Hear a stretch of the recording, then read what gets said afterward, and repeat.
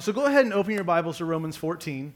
And we're going to be looking at the first 12 verses of Romans 14 today. And just to kind of get us up to speed, from these first, as Paul has been working us through this letter, this is a letter from Paul to the church in Rome. It's a pastoral letter, a letter of instruction and encouragement. And it's just a beautiful, mind-bending, informative, transformative letter to the church in Rome as well as for us. And for the first 11 chapters, Paul, he has painstakingly laid out the gospel. And to summarize kind of what he lays out is that we are saved by grace alone, through faith alone, and Christ alone. And he's gone through showing us our great need for salvation as well as our great salvation and God's gracious, merciful work in Christ. And then the experience of our salvation in the gospel. So he's helped us to understand it as well as to experience. It's not just a head thing, it's also a heart thing. And then we come to chapter 12. We've been in it we came to chapter 12 the week before Thanksgiving, actually. Then we took a little Advent break, and we've been kind of working through it since the beginning of the year. But Paul transitions in chapter 12 to show that our life will be one of grateful and kind of joyous love as we live as those who have been transformed, are being transformed, and are living sacrifices unto God. That our life belongs to God, and everything that we do belongs to Him, and everything that we do and are is meant to be an offering that honors Him, that points to Him, calls the world to His goodness and His love, and also, quite thankfully, leads to us experiencing that itself. So then as we think about this and living with this grateful, joyous love as these living sacrifices, this is made possible, this experience of this was made possible by how we relate to others being utterly transformed. And to say others, let's make sure that we see that it starts first and foremost how we relate to God. God has made it that we can relate to Him without fear. Maybe you've heard perfect love cast out fear, because fear is to do with punishment. And Jesus took on our guilt. He took on our punishment, and we are now innocent and free. So we relate to God with first off, just close relationship, a one-on-one real relationship. He's restored that, and also without fear because of His grace in Christ. And again, to come back that we are saved by grace alone, through faith alone, in Christ alone. That's why that matters. So first, how we relate to God has changed because of what Jesus has done. And then that's also changed how we relate to one another. We relate to one another with the same grace and mercy and kindness and long-suffering and patience and purpose that Jesus did towards us. So we see that as we were given the identity in Christ, it also affects how we relate to one another. And we're able to do so in unity because of Jesus. And then also how we relate to... I guess that's a redundant. I got out of order. Other Christians, and then ourselves, how we relate to ourselves. Our sin is no longer our identity. It's just an activity, and we don't have to keep condemning ourselves. We get to see ourselves the way that God sees us, that we are redeemed, restored, renewed. We're made whole. Again, we're innocent, and God says, hey, I see you this way. Go back and listen to Romans 6, the couple of sermons on Romans 6. And one of the things that was beautiful is that God, He took painstaking moments to say, hey, I see you this way, but I need you to see you this way. It matters that you see yourself the way that God does, as a child that He loves, as one that He restores, as one that He's created with purpose and restored that purpose to fullness. So again, how we relate to God, how we relate to ourselves, how we relate to others, and then also how we relate to both friends and enemies in the world, just those that are outside of the body of Christ.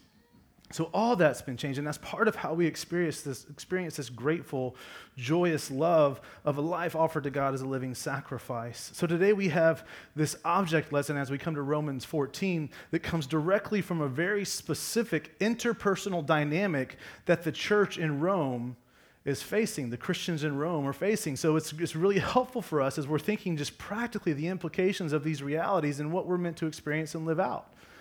So just a couple of weeks ago, we did a covenant partnership class, and we had some people in there, and this is covenant partnership is what we call membership, and we do this class so that people can understand who we are, like what they're committing to, what their opportunity is. But one of the questions we asked that I want to ask you today is what is your religious background? And I know like if this were a dinner party, I'm not supposed to ask that, but this is church, so we can, because we figure that we're all here, at least we've said the religious conversations are okay. So what is your religious background? And I'm actually going to throw out some options, and if you are so inclined and feel comfortable, I would love for you to raise your hand if this applies to you. Okay, so we're going to go through some denominations here, right? So if you grew up kind of in a Southern Baptist background, we'll just start with what I grew up in. Southern Baptist, any other Baptist, go ahead and throw your hands up in there too, right? Okay, good. Good. So how about Methodist? How about Lutheran? How about Episcopal? How about Catholic? Right? How about some other things? How about just an other religion besides some form of Christianity?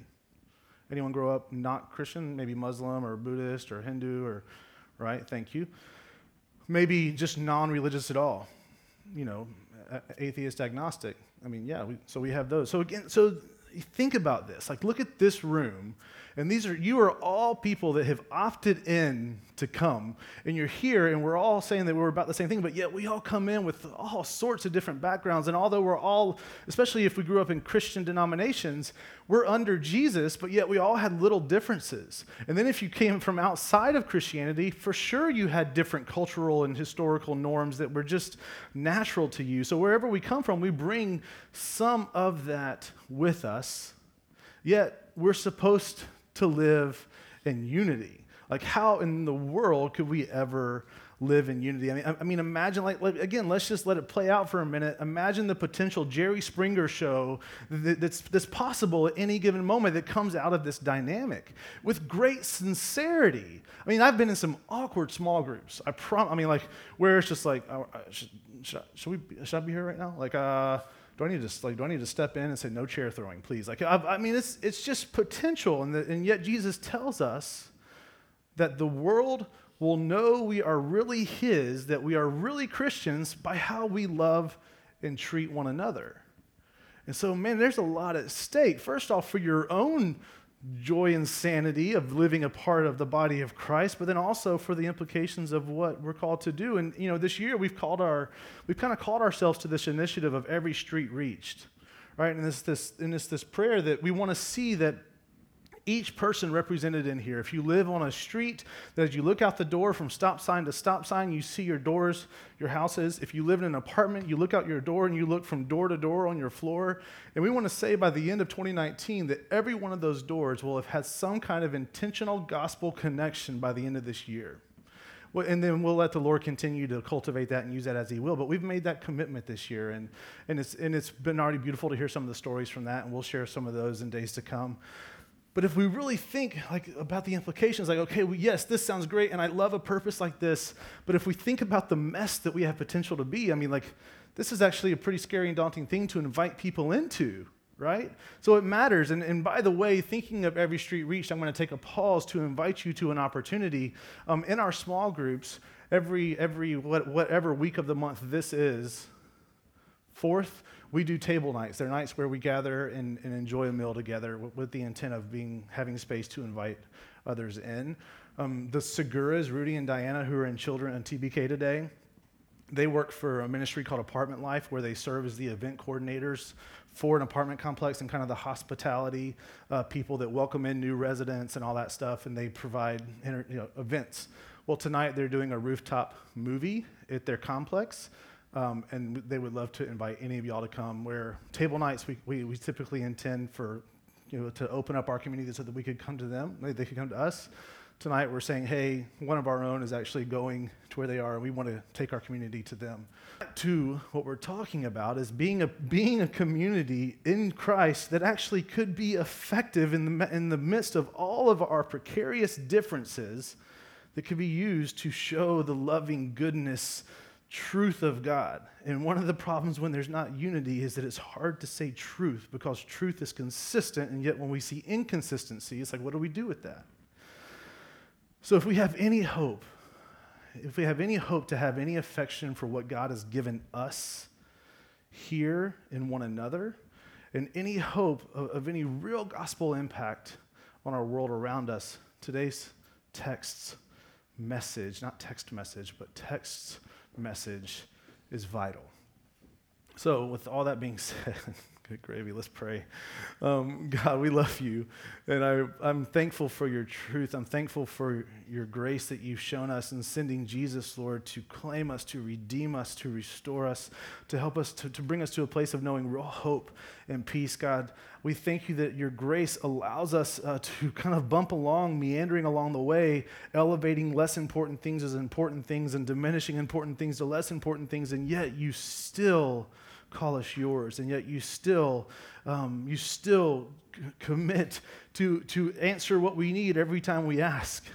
And so, Lord, we just surrender this time to you. Take these next few minutes and really call us to the same heart you have for your church and the same vision for the world that you have.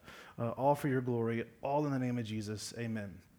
So we're going to go through this text in a little bit more of a logical order today instead of just kind of walking through it in verse order. It's basically verse order, but you'll see it just jumps around a little bit. But just to prepare you, because sometimes things are different, it just throws you off. So there's a heads up. But today, Paul is addressing a couple of points. To start with, he's addressing a couple of points of contention in the church in Rome. And if you don't know, the church in Rome is made up of Jewish Christians and Gentile Christians. Gentiles is everyone that's not Jewish. The church in Rome was established by the Jewish Christians, but then they were kicked out of Rome for about 5 years. And when they came in, they found a very Gentile church. All of their norms and customs had kind of been wiped out of the church, and they're trying to figure out what's right, what's true, what should their expression be. So that's what's happening. And so our object lesson comes from these points of contention that come from these cultural, historical differences between the Gentiles and the Jews. So what are these differences? Let's look at verses 1 through the beginning of verse 3, and then just the beginning of verse 5 to see what these problems are. So as for the one who is weak in faith, welcome him, but not to quarrel over opinions. One person believes he may eat anything, while the weak person eats only vegetables. Let not the one who eats despise the one who abstains, and let not the one who abstains pass judgment on the one who eats. And then we come to verse 5. One person esteems one day as better than another, while another esteems all days alike. So these are our problems. Let's define them real quick. Overall, Christians, just the overall, like we see it here, as for one who is weak in faith, welcome him, but not for quarreling over opinions, and then don't despise, right? So overall, what he's saying is that those who are in Christ together need to stop passing judgment on one another over what? What did that say in verse 1? Don't quarrel over matters of opinion, over disputable matters. And so he's saying, hey, I'm seeing way too much this posture, this spirit of rejection instead of acceptance amongst one another. And so when we think about what are these matters of opinion that he's saying, don't despise each other over, don't quarrel over, it is important to define those, right? So what we're talking about when we say matters of opinion, maybe you could look at it, one of the ways it was often kind of looked at as matter of conscience, like these conscience choice, or disputable matters in the things of God. And to think about what a disputable matter would be, it would be these things that we see as important, but maybe God has not spoken blatantly for or against a matter. But we see them as kind of present in the full communication of kind of the redemptive narrative that God has given. And so what we see, he's calling us not to quarrel, not to have judgment over disputable matters, things that God didn't either blatantly say abstain from or say commit your lives to. Both of these problems that we see about what you eat and the days you observe, they're both connected to, again, like I said, the historic Jewish laws for what made you clean and unclean. If you go through Leviticus 11 or Deuteronomy 14 or just kind of the much of the Torah, Genesis through Deuteronomy, you will see all of these laws and stipulations of what you must do, and it's all about them being clean or unclean, able to come into the presence of God. God's a holy God. You've got to be holy to be in his presence, and so this was all a way so that you could be in communion with God and recognize that. That's really important, just a quick little asterisk of like God's heart. It wasn't control. It wasn't so that you could measure up. It was God ensuring a way for us to be able to have relationship with him, us, a sinful, fallen people, who could not be before a holy God, he made a way for us to be in fellowship with him. But that's what these laws are all about. So the food laws of what you could eat, when you could eat it, what you need to do if you did eat it, and then also the festival days, all the days of the calendar that they did all these things to offer sacrifice and thankfulness and to stay in good standing. Again, we're not going to break all of those down. It is a wonderful thing to study, but for the sake of our time and our purpose of the text today, it is about these rituals and ceremonies of what it was to be unclean or clean, able to be in the presence of God. So these weren't frivolous. It's not frivolous matters. It's not that it's like things that do matter. So because again, in the Old Testament, you were either qualified or disqualified to worship in the temple, again, like I said, which is where the presence of God dwells, in accordance to these things. So they were quarreling over, are they still important, basically, right? So just as we're kind of moving through to help us connect a little bit to why this matters, let's just think personally, what are the opportunities that we run into today for this kind of division and judgment, the quarreling over things that are not necessarily very, ultimately clear, right? Maybe we'll start off kind of surfacey and safe, and we'll get a little bit more personal as we go, okay? How about, has anyone ever heard of a church splitting over the kind of music they play? Or some of you grew up in traditions where instruments weren't allowed. We have instruments here, right? So you're already confronting that. So the kind of music you play, the tone of your worship, how liturgical it is, all those things. The size of your church. Should you be a small church or a big church? Those are things that actually become quarrelsome, disputable matters between people of God. How the church uses its money.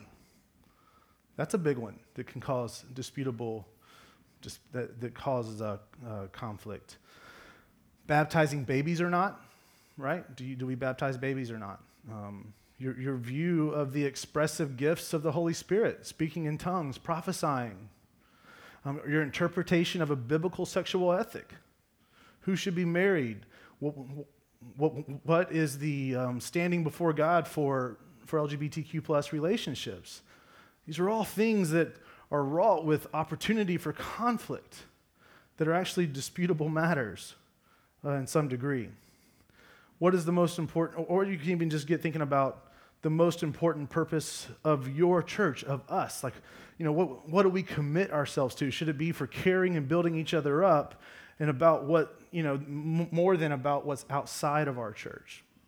Or maybe it's that we should be more about what's outside of our church. And then if that's where you land, then is it, okay, should we be more about homelessness? Should we be more about refugees? Should we be more about sex trafficking? Should we be more about drug addiction? Should we be more about foster or orphan care? All of these things. And this is case study stuff. This is all stuff that I've either been directly in conversations with where it's been contentious, or I've just heard of it being destructive. And yet, what we're told is that these should not be a cause for judgment and despising. There's something that's really difficult. And then, not thinking of just maybe if you're here and you're not a Christ follower. There's something that's really difficult for you to swallow when you observe this in the church. And I've heard someone say, how do we know that anything is true if I can come here and hear one thing and yet go to the next street down the corner, the next church down the street, and hear something totally different? How do I know anything's true? So therefore, it's all hooey. And I know you've heard that. I know you have. I've heard that. And I've wrestled with it. And so first, to respond to that, I pray these differences are only about disputable matters.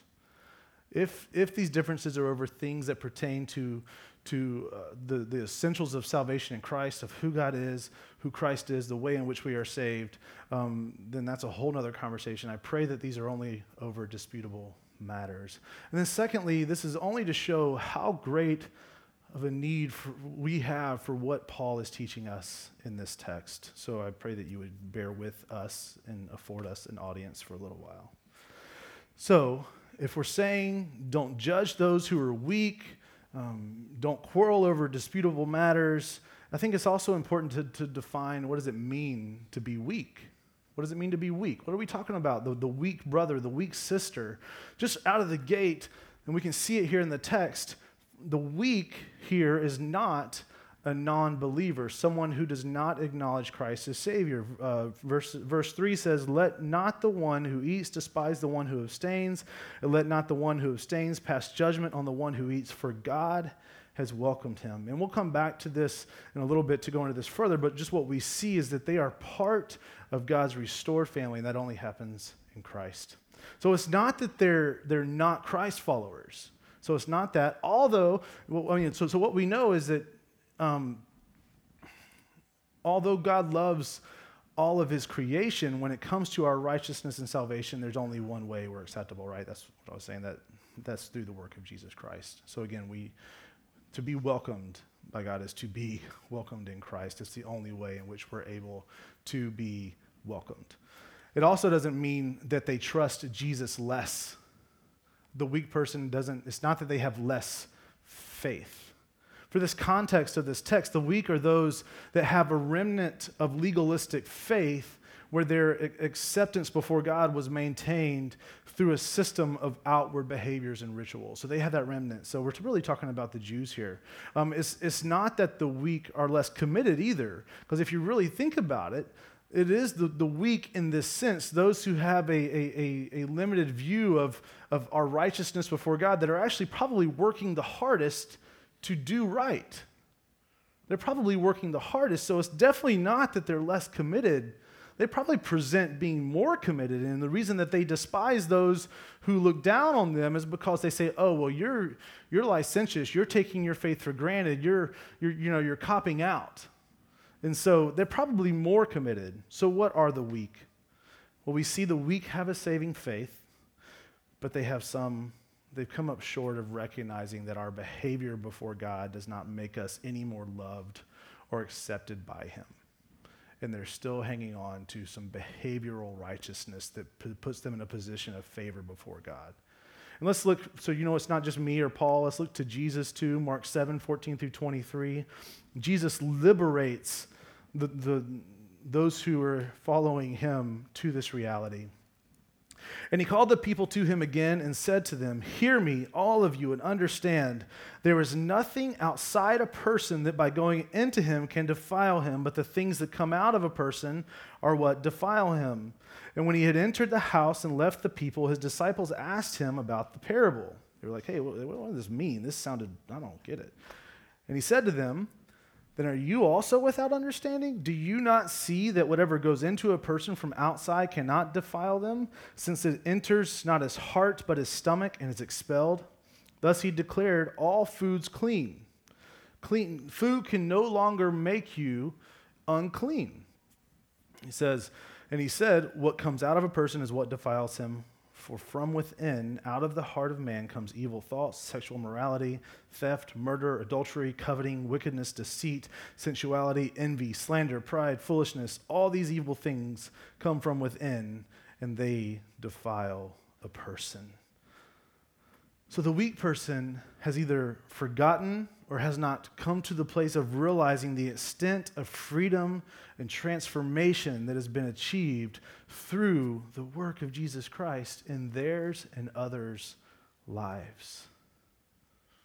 They're still driven to attain their own holiness through their measures. And by the way, in the Old Testament understanding, the historic Jewish understanding, they were right. The unclean defiles the pure. And the beauty of Jesus is that the clean purified the defiled. Jesus made us clean and worthy. Tim Keller says this: "The weak are any Christians who tend to promote and regard non-essential cultural and ceremonial customs as being critical for Christian maturity and effectiveness."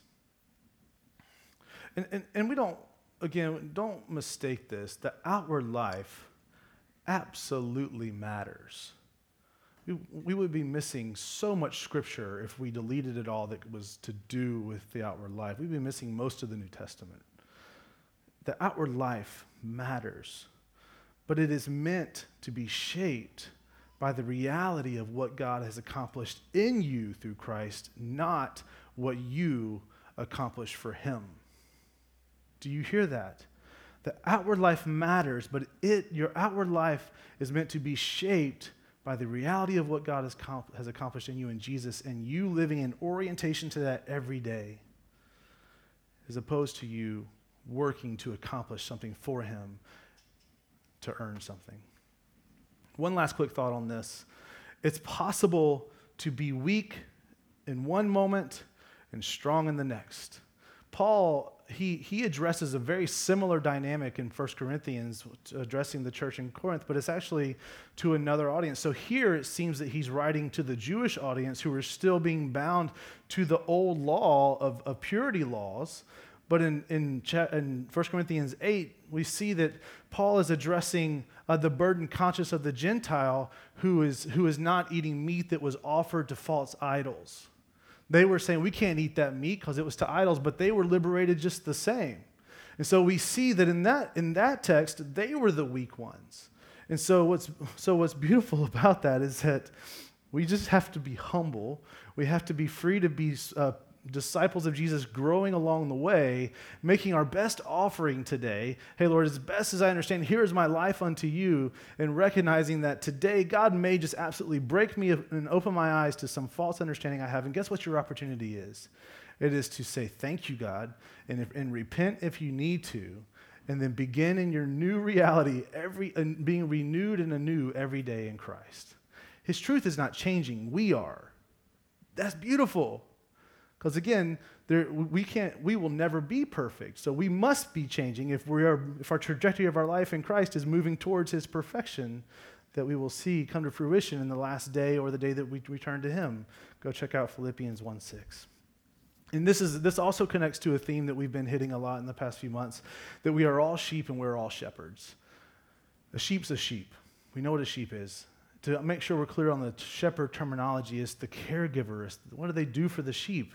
They protect the sheep. They provide for the sheep. They care for the sheep. They chase the sheep down when they stray. They mend them when they break their leg. We are all sheep and we're all shepherds. And if we want to be a church, a body of Christ, a family of God, that exists with a joyful gratefulness for one another and any kind of effectiveness in this world, we have to be willing to be both at any given moment. In 1 minute being the weak brother or sister that is needing to be invited along the way to a deeper truth, and in the next moment doing the same for somebody else. And that's a beautiful picture of the body of Christ. It's beautiful. We can't wait until we have it all together to be a shepherd. We can't, or else none of us will ever be shepherds. We are all those who lead and walk with a limp. Praise God. And his grace is sufficient for us.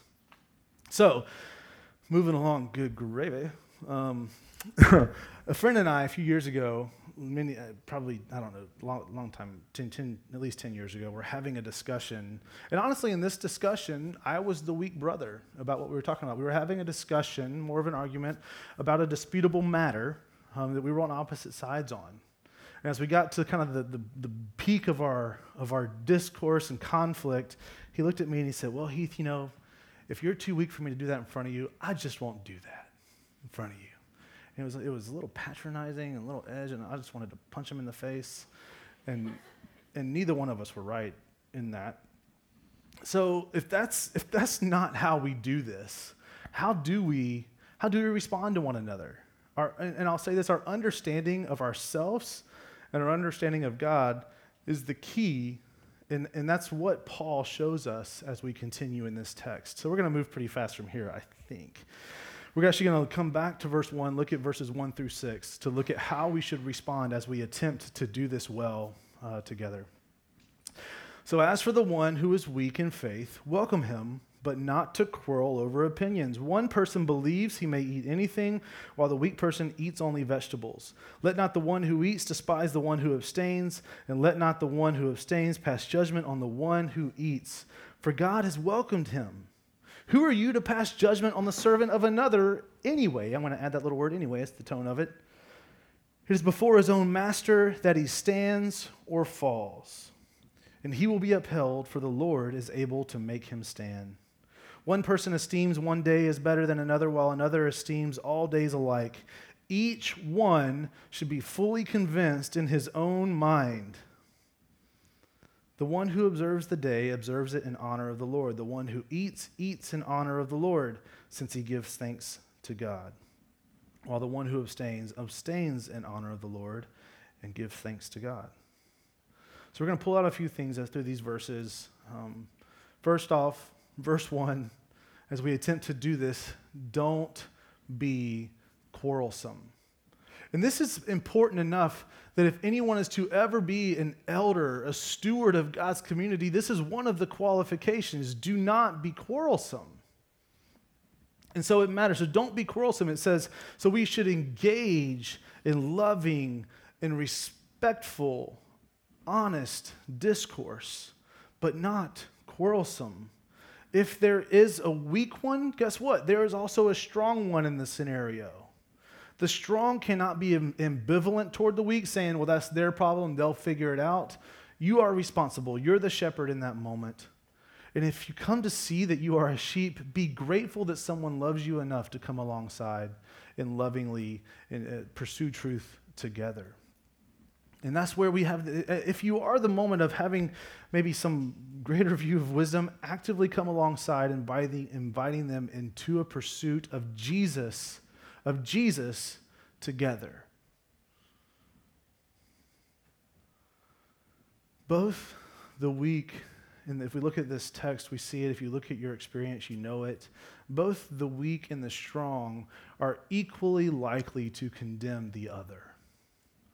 And here's the hard part. We don't often know which one we are. We all think we're the strong ones. Actually, you know what? There's some of you that think you're only the weak ones, and that's not true either. Again, the Lord is faithful and gracious to work through us, and there are moments we will be both, but since it's hard for us to know at times, this is what we have to commit to. We have to seek truth together, and not just to win your point of view. You've got to together bring your understanding to the truth given through Jesus. The truth galvanized in Christ. And we have to say, that's what we want. Rosaria Butterfield in a podcast said this. She said, we too often use the word of God to end conversations when we should be using it to deepen them. I mean, like, how do you use this? I mean, I guess the first question is, do you use it at all? That's an honest, good question. And then, do we use it as a blunt instrument to injure, or do we use it as the words of life, inviting all of us into an understanding that's deeper than any of us could ever comprehend fully, because it is where the infinite and the finite collide? So we seek truth, not just our point of view. And if we keep going, we have to welcome each other as God does. He says, hey, if God accepts him, you have to too, in verse 3. First off, that we are all image bearers of God. Do you look around you and see image bearers? I was just talking to a friend of mine whose wife works with special needs kids in elementary school. And she just came home frustrated every day. Just frustrated and just zapped and just resenting and not wanting to go back. And they were talking, and in a God moment where he said it with the right posture and her heart was pliable and ready to hear it, he said, let me ask you this. Do you see them as image bearers of God? And not just the scourge of your existence. Not these defiant, difficult kids. And it really shook her in a wonderful way and woke her up to the opportunity. And so first off, we have to just see all of humanity as image bearers of God, worthy of giving honor and dignity as his creation.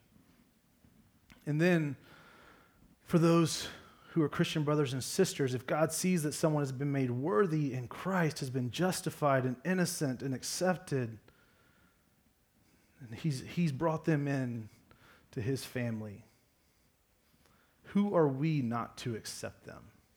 What grounds do we have to say, I know God has.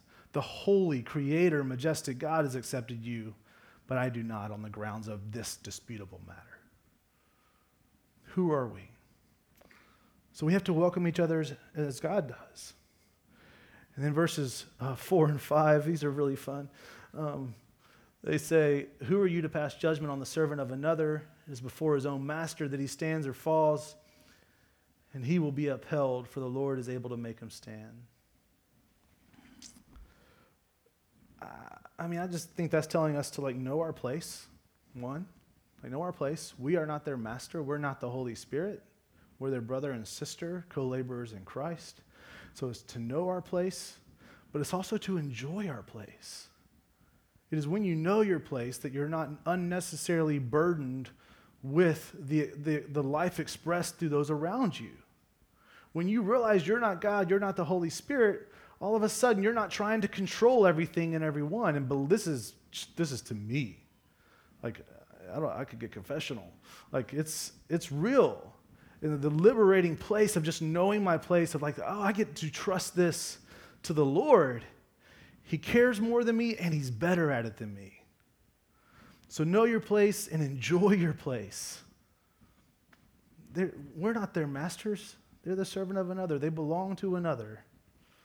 And man, think about the price that was paid for them and for you and for me. What a wonderful master. And then verse 5 says, "One person esteems one day as better than another, while another esteems all days alike. Each one should be fully convinced in his own mind." So be convinced in your own mind. What does that mean? Can you do what you do in these matters with a clear conscience, aligned with all of God's given revelation and truth, in the life expressed in Christ, carried forward in the early church, consistent with the redemptive narrative? Can you live with a clear conscience, not emotions, but again, that right alignment with the truth of God as best as you know? And can you do that with real thankfulness unto God? To be convinced in your own right is to be able to do what you do with a clear conscience in respect to God's truth and his personhood and what you experience of him, as well as with thankfulness. Verse 6 says, "The one who observes the day observes it in honor of the Lord. The one who eats in honor of the Lord, since he gives thanks to God, while the one who abstains in honor of the Lord and gives thanks to God." You do not give thanks to one you are rebelling from. You do not give thanks to one you are acting in a way that says, "I despise your truth over my life. I despise your guarding of your guardrails to my left and my right. I don't trust you." You cannot be thankful for one you don't trust. You cannot be thankful for one that your affection does not lead to a loving surrendering of your life to. So is your conscience clear? Can you do what you do with an honest sense of gratefulness to God? And as you come to these places, you have to live out your calling inside the calling of Christ. We all have the great commands: love God, love people. We all have the great commission over all of our lives: go into all the world, making disciples of all nations, baptizing them in the Holy Spirit, Father, Son, and Holy Spirit, teaching them all I've commanded you. We all have that. We all have this purpose of Christ on our lives, but yet we have been all created uniquely and called uniquely. So in this, as you have a clear conscience and you have a grateful heart and a posture of life, you're responsible for living out your calling. Guess what you're not responsible for? Someone else's calling. That specific calling inside of that purpose in Christ. And so therefore, ipso facto, you are also not allowed to demand someone else to live out your calling. You're not allowed to compromise their conscience. You're not allowed to call them to the carpet as if they are less committed or less true. That's the entire thing in view here, if they're not living out your calling. Now, let's hear this. As you are walking faithfully, as your life is a living sacrifice and you're stepping into these opportunities and calling, please invite others in. To say don't make them live out your calling doesn't mean you do it alone. That is the opposite of everything we've seen in the Trinity of God carrying forward to everything he's shown us the church to be. Invite others in to your life of obedience unto God, to your fellowship of Jesus as a disciple of him. And you do that either as someone you're discipling, just to show them, to model a life in Christ, or as someone that you see a similar affinity, like-heartedness, or just because you enjoy hanging out with someone. That's why we get to do that. And who knows what the Lord will do with that. But it's not a matter of everyone has to have the same calling as you. That's the beautiful reality of the diversity of the body of Christ. It's not just that we look different and talk different and think different. It's that we actually have a different opportunity in this world in a beautiful mosaic of ways that we will actually see the full effectiveness of Jesus expressed through us, the incarnated body of Christ, the church. What a beautiful thing. Don't diminish the vision and possibility of the church by demanding everyone to be about what you're about in those ways. Again, we're all about the glory of God. We're all about the name of Jesus being lifted high. We're all about salvation in Christ, but yet we each have different abilities and opportunities. So be humble, be pliable, and be patient in these disputable matters. And then we come to the last verses, which is amazing that we're going to hit these so fast for all that's in here. But live every day unto the Lord as one who has been claimed by him. This brings us back to 12:1 and 2, being living sacrifices. Let's read those last verses. For none of us lives to himself, and none of us dies to himself. For if we live to the Lord, and if we die to the Lord. After all, guys, he is sovereign over life and death. Every breath we have is been given by God. Every breath we're meant to have by God, we will have. What a great comfort. So then, whether we live or whether we die, we are the Lord's. For to this end Christ died and lived again, and he might be Lord, that he might be Lord both of the dead and of the living forever. Why do you pass judgment on your brother then? Why do you despise your brother? For we all stand before the judgment seat of God. And every one of us have an equal sentence and an equal hope. Without Christ, every one of us dead. In Christ, every one of us equally made to belong in the family of God, holy and acceptable once again. And he says, for it is written, as I live, says the Lord, every knee shall bow to me and every tongue shall confess to God.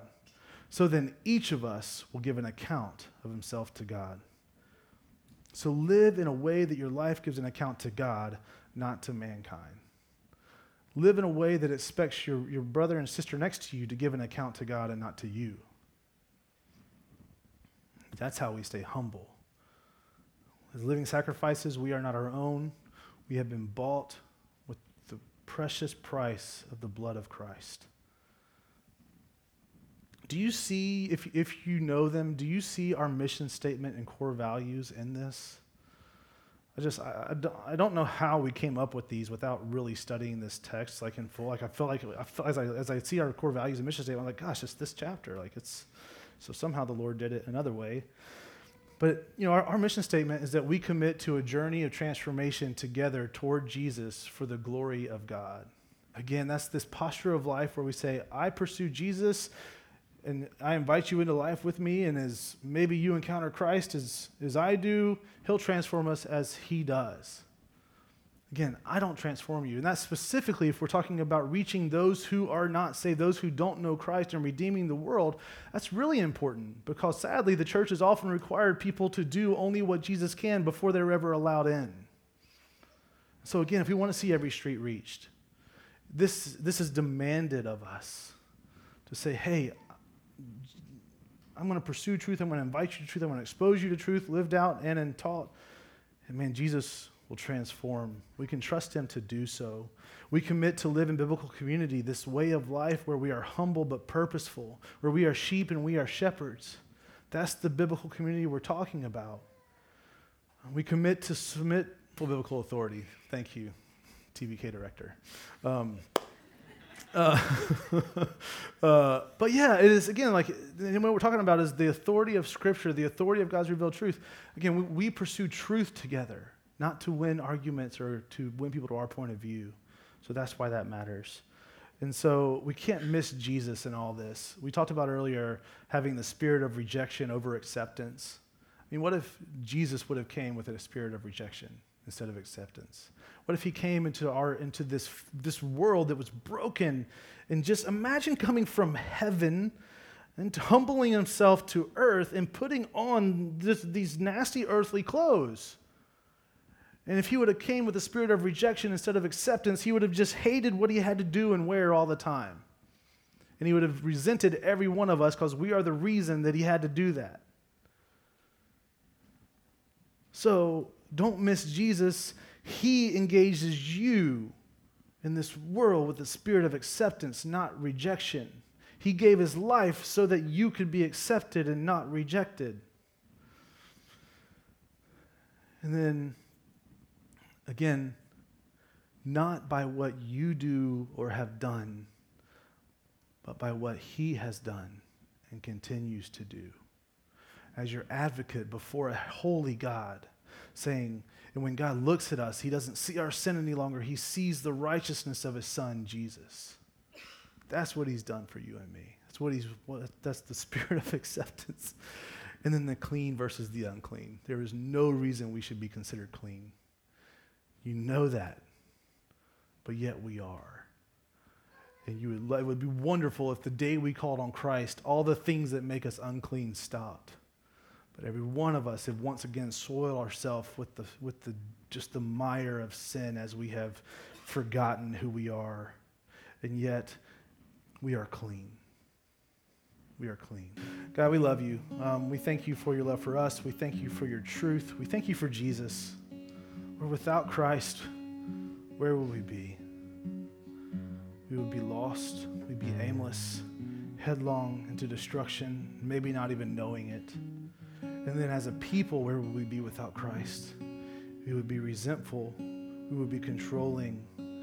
We would be weary and tired. So Lord, because of Jesus, I pray for a fullness of joy and hope every day because we are victorious in Christ. The hope of tomorrow gives us our view of today. And it also would bring unity amongst us as the family of God. Let us bear one another with hope and love and patience and truth. Let us truly commit to pursue you, Jesus, and to do that together and to trust you to transform us, to trust you to make us new every day, for us to be humble and courageous and bold. In Jesus' name.